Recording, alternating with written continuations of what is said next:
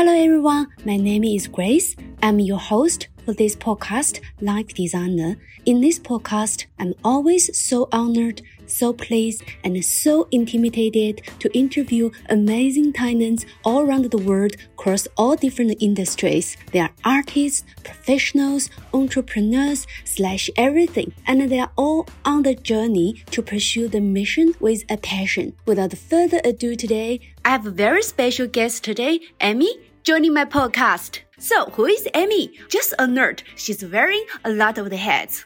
She's a screenwriter, author of the Book of Failures, and We're All a Mess, It's Okay. Both books are the top seller on Amazon Humor and Entertainment. TED speaker of Finding the Funny in the Crummy. Co-host of the popular show In the Burbs. Comedian, actor, and bad dancer, according to herself. This is a true multi-hyphenate who constantly brings so much joy and love to this world. In this podcast, making a pivot is always a key phrase of my guest stories, which in Amy's case was to shift from being a corporate trainer to a comedy writer.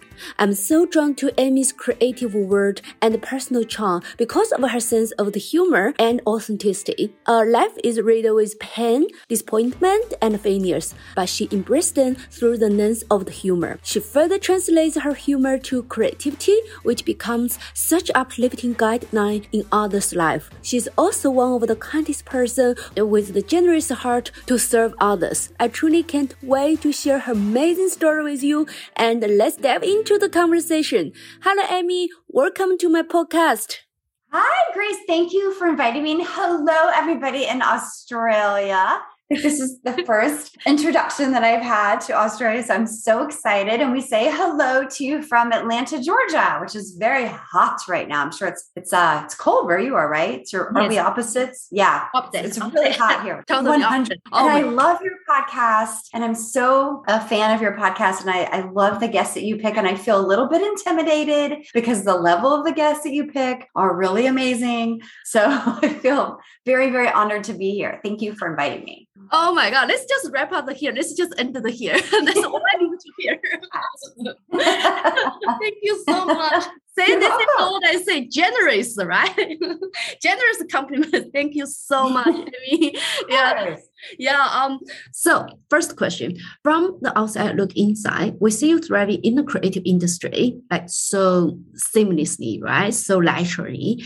But trace back to the very first professional life. You were in the corporate training business sector. So could you walk us through this journey of you pivoting from the corporate world to the creative industry? Is there any tipping point where you decided to take the leap of the faith, or it's more like organic involving into this creative journey?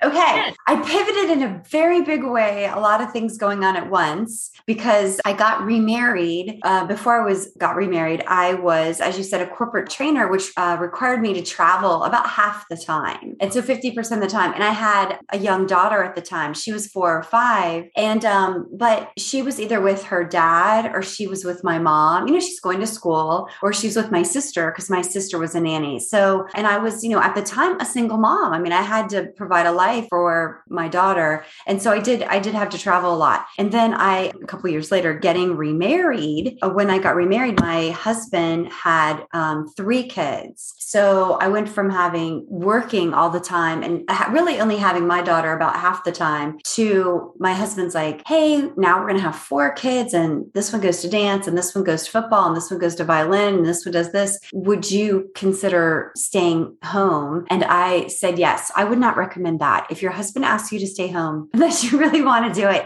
because it really was a part of me, that working part. So I ended up staying home, and immediately I was like, this is a mistake.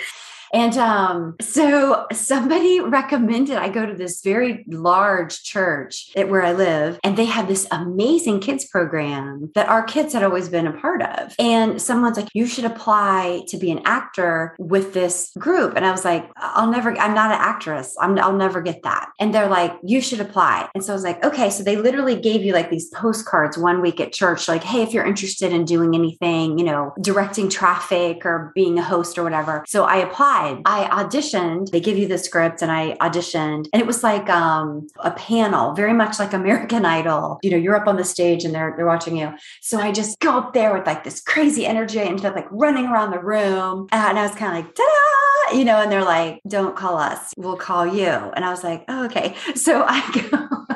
And like a week later, I call them and I was like, hi, just following up. Did I get the part? And they're like, no, really, don't call us. We'll call you. And I was like, oh, okay. So another almost month went by and finally they called me and they're like, okay, yeah, you got it. And then I found out I was like the only person to audition that could actually do the part. Like, you know, it was a big commitment. It was like every Sunday, you know, from like 8 to 12 or whatever. And so I got that part because no one else could do it. And then I ended up staying there for 10 years. But anyway, I started writing for them. Wow. I started writing the little scripts and it was so fun. So that kind of gave me the writing bug. And then after that, I was like, oh, I love these little scripts. I want to write a bigger script. That's when I wrote my screenplay. And then, you know, the story because I shared with you prior, but I was trying to get representation for my screenplay in LA. And I had been referred to a agent, a Hollywood attorney. He's not an agent. He's an attorney. And he's like, I'm not going to represent you. You're nobody. You don't know anyone. You don't have any money.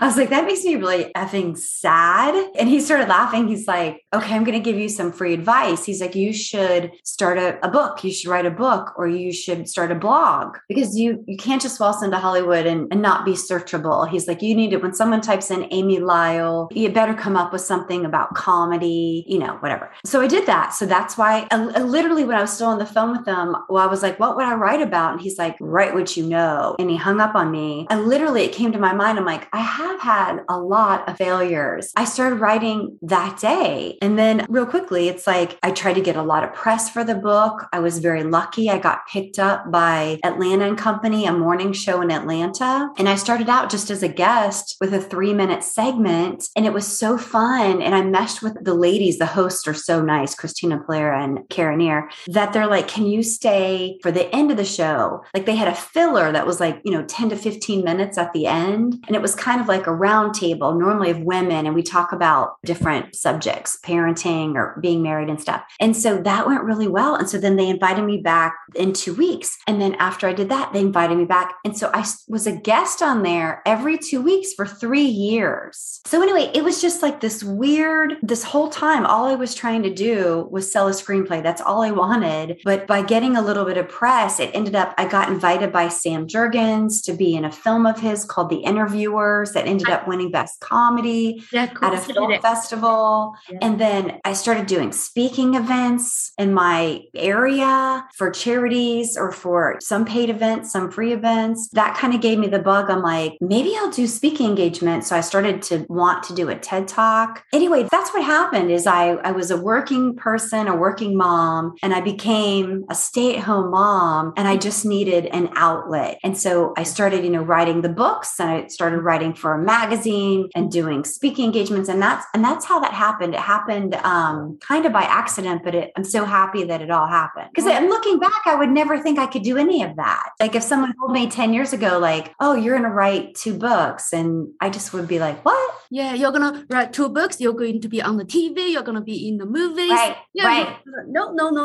I'm just, No, I'm a writer. So I would be like, no, I wouldn't want any of that. But then it's been so fun to do all of that. And it stretches you. You and I both have that in common where we like to explore their cultures. We like to adventure. And so it's been the best times of your life, I think, when you're doing something you don't really know how to do, but you overcome it and you learn how to do it. And maybe you're not great at first, but then you get better. And I started doing stand-up comedy in Atlanta, which I always wanted to do, but I was scared to do. So I took a class. So it just led to all these interesting creative things. Wow. And every part of the journey you experienced there was not that much by grand design. As you said, when I look back, I never thought that I'm capable of doing that. You are just like all of us all got the fear, the self-doubts, but that didn't really stand in your way of exploring this possibility there. It's amazing, but also, sometimes I just feel like as a human, we shared that sense of feeling about the limit. This is my limit. There's no way I can break my limit. But then there are just so many living versions inspiration, like you, all the living examples sitting up there to say, I'm actually come from that initial place where I got so much self-doubt to where I'm standing now.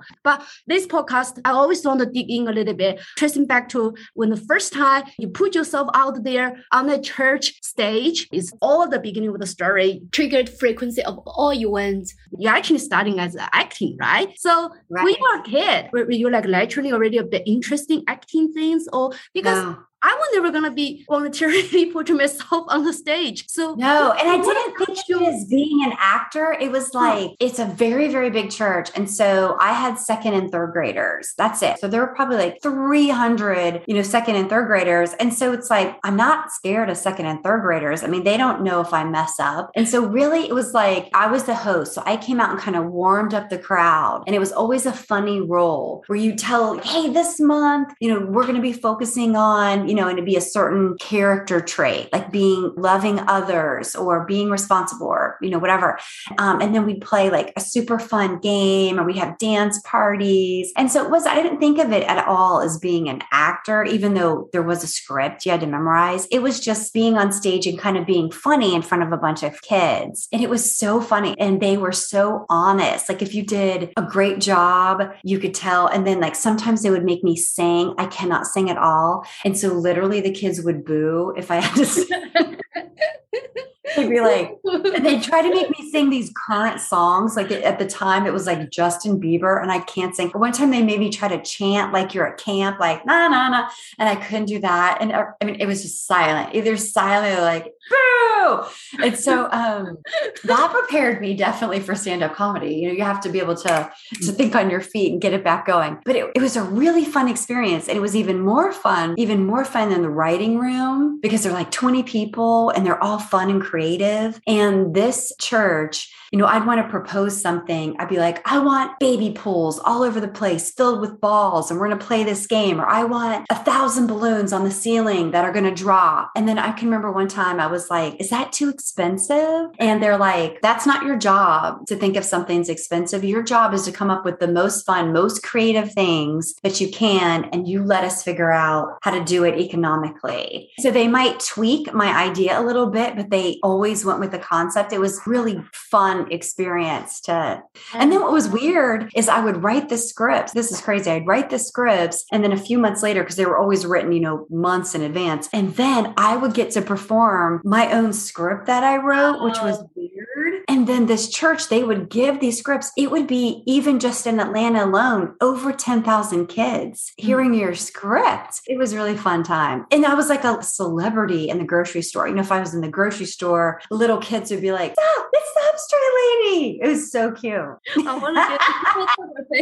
get photos. Yeah. But I think it's almost like a dream come true to actually get to perform the scripts, I know. I would never, my own script, I don't want to be like, that was one of the first questions they asked me. They're like, do you want to star in your movie? I was like, no. And they're like, do you want to direct the movie? I was like, no, but I do want a cameo in the movie where I'm a woman with this neck brace on. And every time you see her, the neck brace has different things on it. Like maybe it has dogs on it one day, or guinea pig, like, Christmas, maybe it has Santa Claus or something, but she never has very many lines. I just want like a funny cameo, but even if they don't give me that, I don't care, but it was fun. It was so fun. And also it's like pretty much maximizing all your talents. That is where you get to performing. Yeah, of course, that's a big part. But writing, because I know it's like your biggest passion, right? Like pursue like ultimate goal. And also now you see the dots connected. Until today, you are writing scripts and you performed as a comedian on the stages. Yeah. Yeah. Looking back over the last 10 years, you got all your outlet. Found it. You got all the pieces together. I think that formulated very concrete the idea what you really wanted to do. And you are still hosting the TV shows in the burbs, right? Oh, yes. In the burbs. Yes. Great. That's a little different because that's grown-ups and it's live versus, so sometimes we really do make mistakes, but it's live television. So we just have to, sometimes I can't get my words out. It's like, blah, blah, blah. And then that's on television, but it's live TV. So that's good for us too, because it's it's fast. You have to think on your feet, and it's really fun. And I mean, in the Burbs, sometimes we interview very serious guests with serious topics, but normally we keep it kind of light, and we have a lot of fun with whoever the guest is. It could be an author, it could be a professional organizer, it could be a sex therapist, whoever it is. We try to have a lot of fun, but you're right. With most of the things that I do, almost everything I do, there is the one common thing is it has an element of humor, because that's my passion. Yes. Is, finding the humor even in the weirdest places. So I guess that's what people are like, gosh, that's kind of all over the place. But really that's what they have in common is the humor piece. Yeah, because humor, that is how they got me to connect you in the very first place. That is the biggest trademark of the Emmys and everything you're doing, as you said. So there's key elements there is the humor. Right. Yeah. And also you're such a funny person to hang out with. So very simple. We're going to hang out in Sydney. Absolutely. I will listen to your visual invite. And that's what I said. Like humor is just such a chemistry. Like for you, maybe it's natural. I think very fundamentally that really comes with the natural. But you wanted to become a funny person. And later on in your life, you feel like, oh, that's something I can really, really need it. In all those many moments of the life. So in this podcast, humor, that is the new category. Finally, I can I can feel it. It is the most important category. The most important category. I've always wanted to find a perfect person to fill it. Because I've been told so many people like how much humor means to me and how much I appreciate the person with the sense of the humor. And I'm still gonna read my questions, but because on the deeper level, I think the humor is like ultimate optimism and resilience building in a person's spirit, character. I think that's the inner strength and the power. So that's why I really wanted to dig in here. Tell us how the humor works on you personally, professionally, creatively. Violent home. My dad was very violent. And, my mom she was kind of violent too, actually. So my sister and I grew up in this like ragey environment. It's very scary. Anyone that came from an abused family, this is usually the case. What's so bad about it is you don't know how the person's going to be that day. One day, if they came in and they're fine, and then the next day they come in and the same exact thing happens, they're out of control and ragey. And so that's a very scary environment to be in. And I don't know if you remember, but I actually opened my TED Talk with that. Like I grew up in an environment where the safest place to be, was not home. That's not the safest place for my sister and I was at home. And so she and I, that's what we bond. That's what saved us is our sense of humor. Like even in the darkest moments of something going on with rage with my parents or whatever, we could just look at each other and be like, I knew what she was thinking and she knew what I was thinking, like, look at these crazy people, like even at a young age, we're like, these people are violent, throwing things and everything. And so anyway, we used to do comedy even when we were very, very young. We didn't really know what we were doing because we were so little, but what we were doing was trying to make sense of our surroundings. Right. And so we would do like little skits, like as most children do, they do little plays and skits. And we would only do it for each other or our friends. But our biggest thing is we would imitate our parents. And, it would be so funny to have like 5-year-old being, raging and everything. And anyway, my parents have calmed down now and everything's worked out. But I think if you have a passion for comedy like I do, and especially stand-up comedians, like I love Kevin Hart, I love Bill Burr, I love, Amy Schumer, I love so many comedians. And when you find out their background, and a lot of times that's what comedians talk about and they make light of it is, Kevin Hart makes light that his dad was addicted to drugs,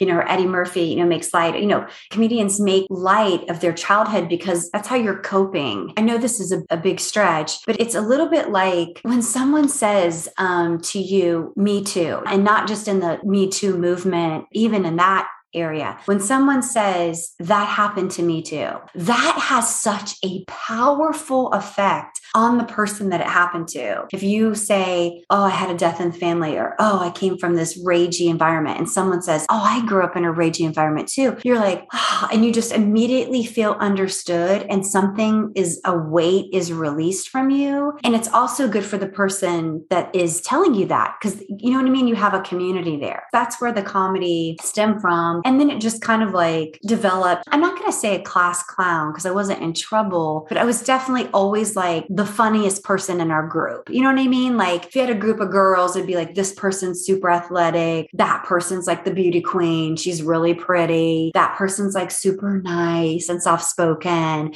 And then if you were asked people to describe me, be like, oh, she's so funny. And, people, oh, you remind me of Carol Burnett, or you remind me of Irma Baumbach, or you remind me of Kristen Wiig or Molly Shannon or whatever. And I'm like, that's the biggest compliment that somebody could give a funny person, is tell them oh, you remind me of Tina Fey. It's like, what?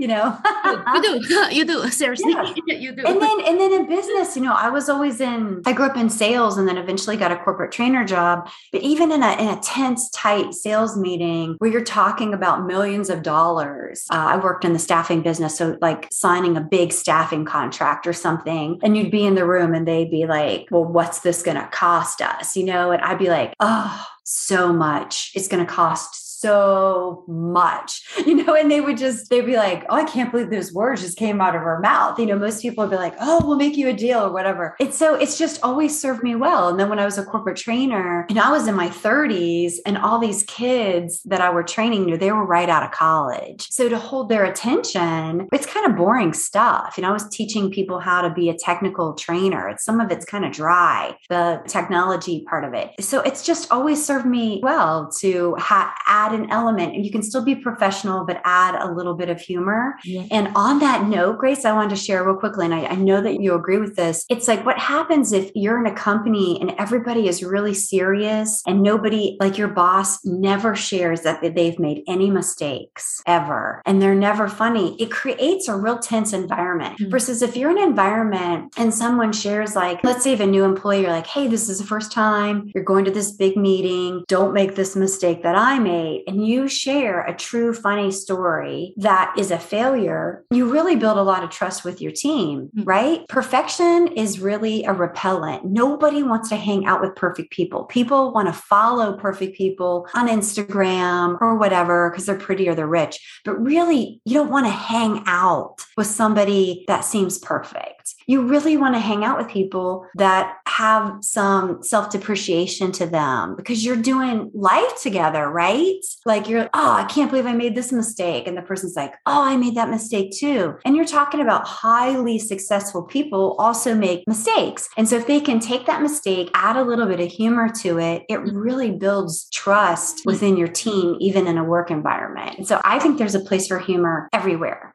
Yeah, exactly. I think, we can apply humor in all the aspects of our life. In your case, growing up, upbringing the family environment. So the humor is the safety net, right? You create it for yourself. And also, I'm so great with you that comedian or the comedy writer who those big one, this big name, they often actually comes from like some of the broken family. Yeah. And actually you named quite a few like Americans. In China, we have this big comedian and Stephen Chow. I'm not sure you heard about it, but it's such an iconic one. They are becoming comedian not because they have perfect happy life. It's often opposite. Right. Maybe they were bullied or poor, or maybe they had even a lot of people have learning disabilities, and at the time that wasn't recognized. Like if you had dyslexia or something 25 years ago, it was just missed. And here you're probably usually a really smart person. You just had dyslexia, and so then it would distract people. So it's comedy usually comes from a place of pain. It does. And it'd be interesting to see how many comedians were like, oh yeah, I came from a great background. And maybe there are. And I'm like, wow, that's impressive that they can be so funny and not have stem from broken childhood, right? Haven't been traumatized in any way. Yeah. I would be like, you're not traumatized and you're a stand-up comic? What? Because most people that you meet, you know what? My girlfriend Gina, that's my co-host on In the Burbs. I saw her. She did not have a traumatic childhood. And she she's really funny, but she's had some traumatic things happen in her life. So maybe it's not always from her childhood, but maybe it stems from something. But I'm happy for anyone that can be super funny that doesn't have. I don't wish it. Yeah, you don't hope people don't traumatize your children. Don't traumatize.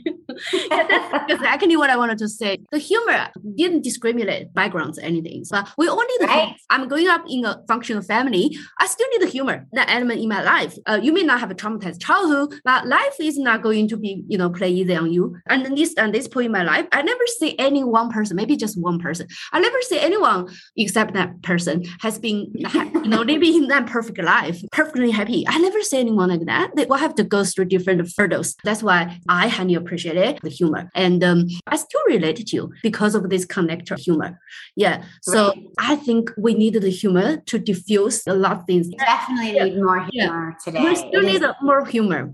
On the flip side, last time when we chat, I also addressed that comedian often find them being in a very dedicated position where there seems to be a very fine lines between making someone laugh and offended someone. And we both are on the same page that we never should create the jokes and the cost of others. I think, I don't like that. Yeah, just be kind, be nice. Right. I think the best comedians make fun of themselves, my favorite, Eddie Murphy too. He doesn't really go at people. His comedy was at himself. So, but again, just because that's not my style doesn't mean they don't have the freedom to do it. They can do it. It's just not my preference. I like self-depreciating humor because nobody can really pick on you. Well, you think nobody can pick on you if you're just making fun of yourself. Yeah. They'll pick on you even if you're making still pick on you. Right. You and I discussed it last time. It was like, I write a book with 300 pages of my own failures. And I mean, really embarrassing failures, from like falling down the steps in front of my whole company to having an unfortunate pooping my pants situation at a concert, like really embarrassing moments. And people still were like, criticizing. And I'm just like, okay, if you can't laugh at that, I'm really sorry that the state that you're in, it's just like, yeah. And the best part is they pick on me like in chapter 5, and then they're like, and then in chapter 17, and they're like, and then chapter 57. And I'm kind of like, if you hate this book so much, why do you read it? Why do you keep reading? I think that big fan of yours, we didn't remember which chapter, it's your fan. So yeah. That's what my girlfriend said. She goes, I don't know who, I think a famous person said this, but my girlfriend's the one that said it to me. And she goes, but if they keep coming at you, they're a fan, bitch. That's what she said. A little bit creepy, but this is what a creepy fan would do. Yeah, I guess. I don't know, but I'm with you. I like self-depreciating humor or just observational humor, and not a lot of like attack humor. I don't like that. Because but teach his own. Yeah, because ultimately, the goal of being the humor person is to bring some joys to it's like nature. We are incapable, of attacking anyone verbally or any other way. And also, I wanted to say I had such tremendous respect on Comedienne, and the reason I think I already covered it. I think you need an incredible amount of the strength to play this part of making people laugh. That leads to a better place, a better world. Some people are just serious, right? This is the personality thing. It's also the gift, and you, as I said, you leverage that gift. Yeah, you channel into like the creativity, and you becoming comedian, and you writing it, performing it. So you really didn't waste of your gift and all. Yeah, so that's just a very blessed thing, because we need more comedian in the world. Yeah, so it's so funny you say that, because I was at lunch with one of my good friends, and she's so talented. She's like a real actress in bigger films. She's an amazing singer, and her talents are so apparent. You know what I mean? She's a beautiful singing voice. She's a very talented actress. And so we were at lunch one day, and I was like, gosh, you just developed these gifts. You're so talented. And I just am trying to figure out what my gifts are. Cause it was kind of like, okay, I'm doing a little bit of stand-up comedy, and I've written the books and doing a little bit of the shows and doing some speaking engagements. And she just looked at me and she's like, you're gifted is to make people laugh and feel better about their failures. She's like, that's why God put you here, to make people feel better about their lives. That's your gift. And I was like, I never really thought of, I always, when you think of like a gift, I'm always like, oh, it should be like feeding the hungry or, doing, those kind. And she's like, yes, that's a gift too, that people are doing. But this is a gift, just like when she sings and it lifts somebody up.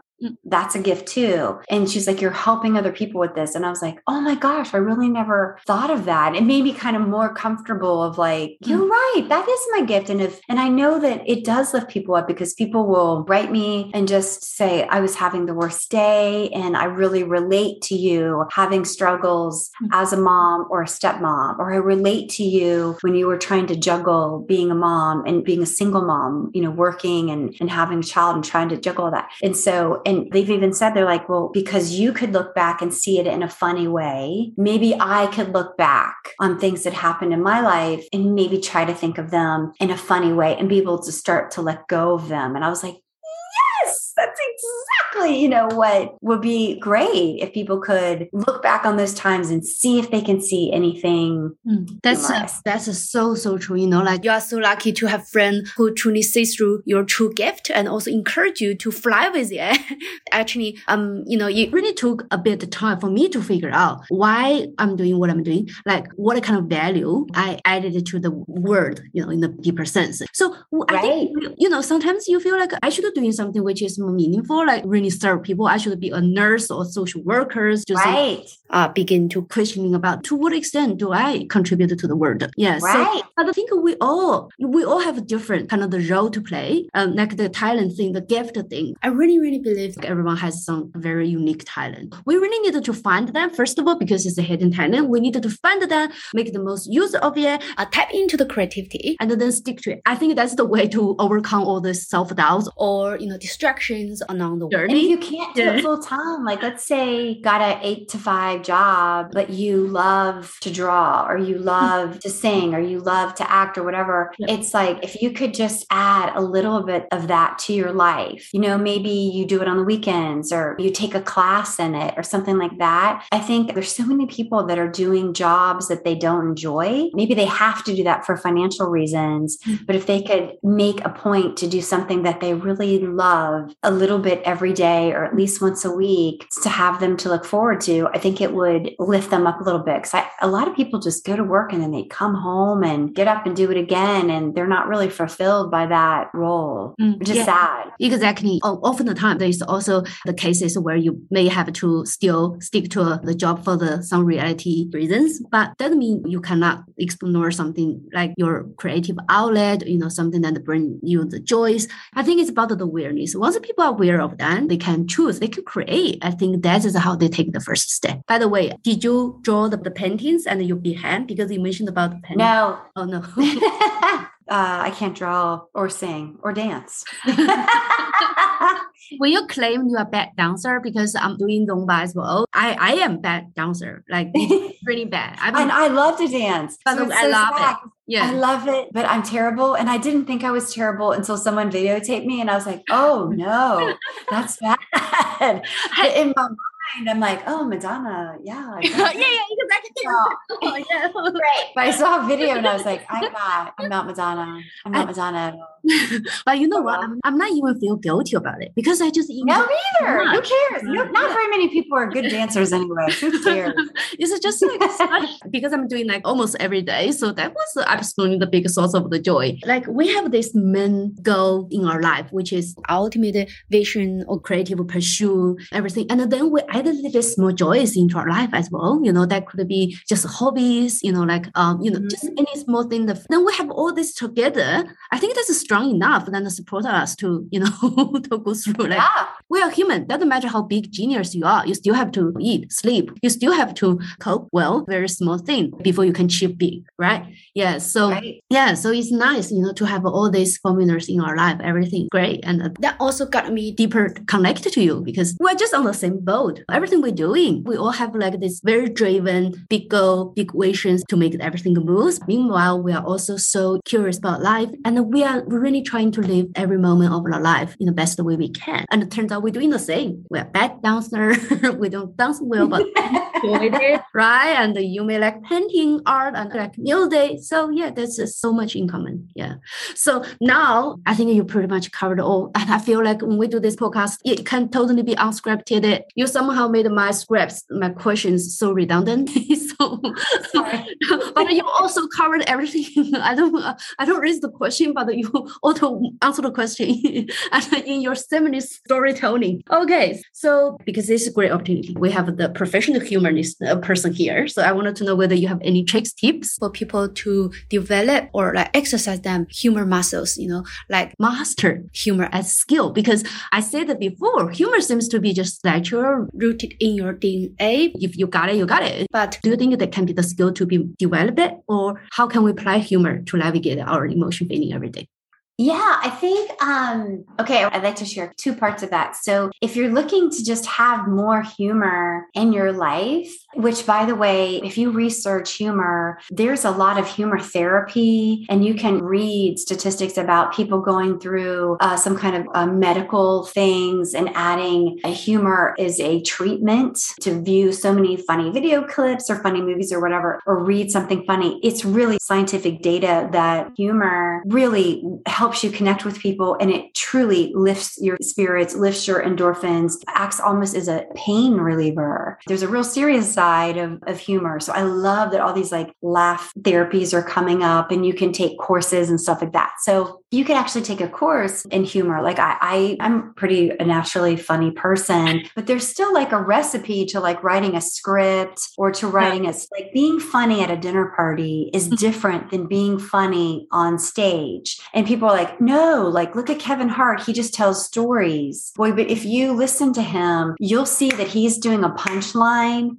I mean, it's like every 20 seconds, 30 seconds, he's hitting a punchline. It might be a 10-minute story, but it's got a lot of punchlines in there. So it's not just like telling a story at a dinner party.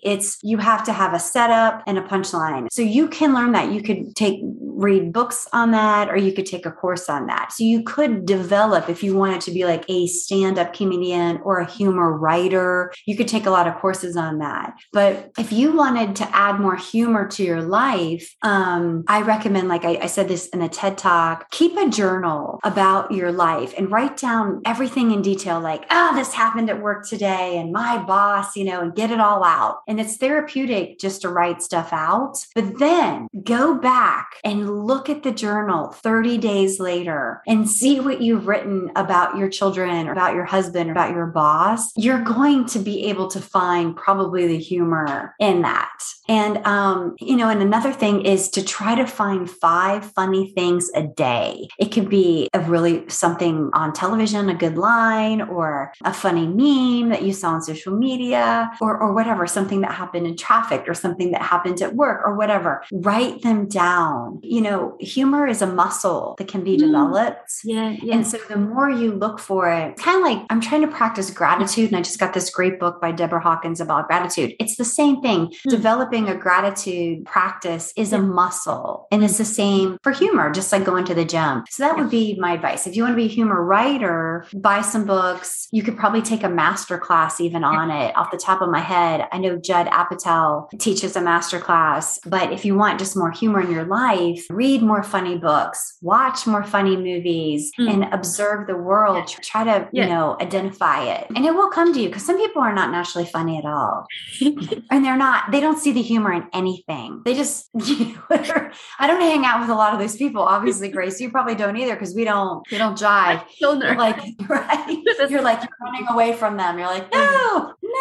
The world. Those are the people that sit and troll you. They need more humor in their lives. They have so much sadness and negativity. And if you sit and attack people every day, attack, and try to find the negative, that's what you're going to see. You're going to see all negative, and they just, Oh my God. Yeah. First, I'm such good at it raising the question. I ask a really good question, You do. Because what happened is the whole time, even myself, I always feel humor is like gift, right? It comes like spontaneously. Always feel like, oh, that person just naturally spontaneous humor. And you really uncover the truth about the humor is the muscle. Because we talk a lot about practice gratitude, practice mindfulness, but I haven't really heard that much about the practice of humor, right? So today, you just wait together. They say, I will take 10% of the credit.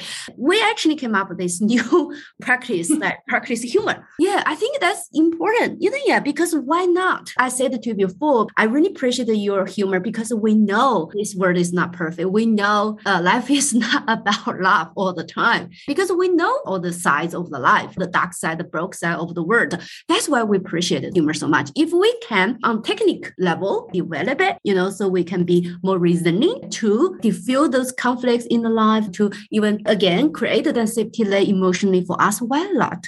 Right. So, writing a joke is like a math problem. And there are tricks to it. Like today is always the best time to tell a joke. Being like 7 years ago when I was in the shower, you're like, what? Why is that relevant? So that's something is just putting the time. You're like, this morning, was always better than last week or whatever. And then also it's just like, if you can tell a joke in 6 words, don't tell it in 7. Like, it's kind of like screenwriting where you have to get to the punchline really quickly. And I'm sure you have a friend that you're thinking that in your mind. You're like, what is the punchline to this story? Get to it. And so that's really important on stage to make sure you keep it moving along and get to it. And then of course there's, tricks like there's funnier words, like some cars are even funnier than other cars. So if you're telling a story about driving a car, what are some funny aspects of the car? Or something happened to the car? Is the car dented all over? Is the car whatever? Or if you're talking about beer, naming a name of a beer like Schlitz is a funnier word than beer. Yeah. And so,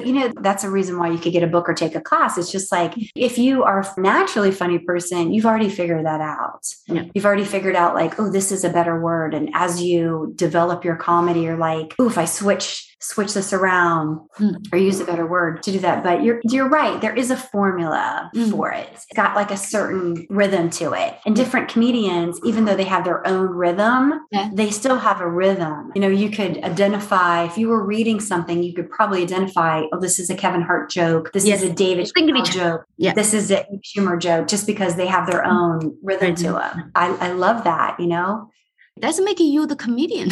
And we may still just stay the level where we make some daily life jokes and make ourselves laugh. And but you actually make the whole world laugh. We are talking about the game. Oh, I would love to make the whole world laugh. Of course, that is your mission. That is my goal. Yes. That's your mission. It's your goal. Right. And in nutshell, humor is a little bit mixture. You kind of need to be still naturally that carrying them a bit. That would be the best ideal case. But later on, down to the track, you can actually develop. You can practice that piece of the muscles. Yeah, just start with a bit awareness, right? Start today where I wanted to be more joyful person, even you're not inherently joyful. And thanks for sharing all the tricks and tips. This is so practical. The journal writing, we may not reach your level where we structure that punchline because that sounds like a screenwriting. That's a little bit above our capacity, but that's just so much appreciated. Before I ask you a question, I still a little bit doubt about, can that person really go from not funny to funny? Yeah, but I think now the answer should be yes, right? It can, Grace. I mean, when I took the punchline class, which was doing a project and I was waiting for the results of that project. So while I was waiting for the results of that project, I took this class and it really helped me with my writing to make my writing more, because I started doing the stand-up comedy before I wrote the books actually a little bit. So it really helped condense what, I was writing. But it was interesting because there were a lot of people in the class that their bosses said, we want you to be more client facing. We want you to do more speaking, but we feel like you're not thinking on your feet. You got to be quicker. You got to add something. You're too serious. We want you to take a comedy class. And so you had like these real stern people, like an accountant, or like just these people that you're like, they're not funny. Like somebody works at the water company. You're like, they're not funny. And you could tell they were terribly nervous and they were very honest about why they were there. And Justice, he's like an icon in Atlanta and he teaches this class. He's taught it for like 30, 40 years. I'm not even kidding. And he would sit and and work with them and give you all these things. You do all these fun exercises, like what annoys you?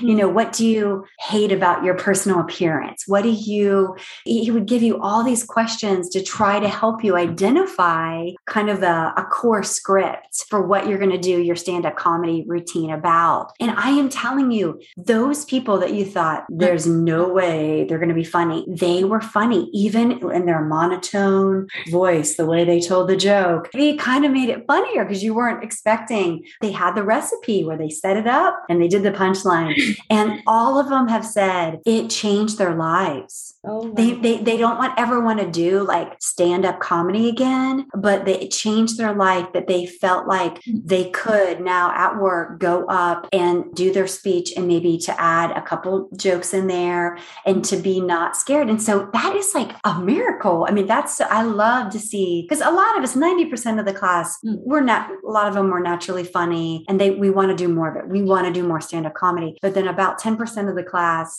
their bosses made them go. And it was amazing to see them bloom. It was so fun. So if you're a person, you're like, I could never do stand-up comedy, you could. And even if you don't want to do it for a living, there's lots of advantages to taking like a stand-up comedy course, because it kind of takes you out of your natural self. Chill. Yeah. And also it's about a charisma, right? Yeah. So one magic lesson turn you into like a charismatic person. That was such a... No, I'm not saying it turned him into a charismatic person. Not necessarily. Yeah. But it made them think on their feet and be able to, even if they said something in a monotony voice, if it was funny, it was still funny. You know, it was cool the way they did that.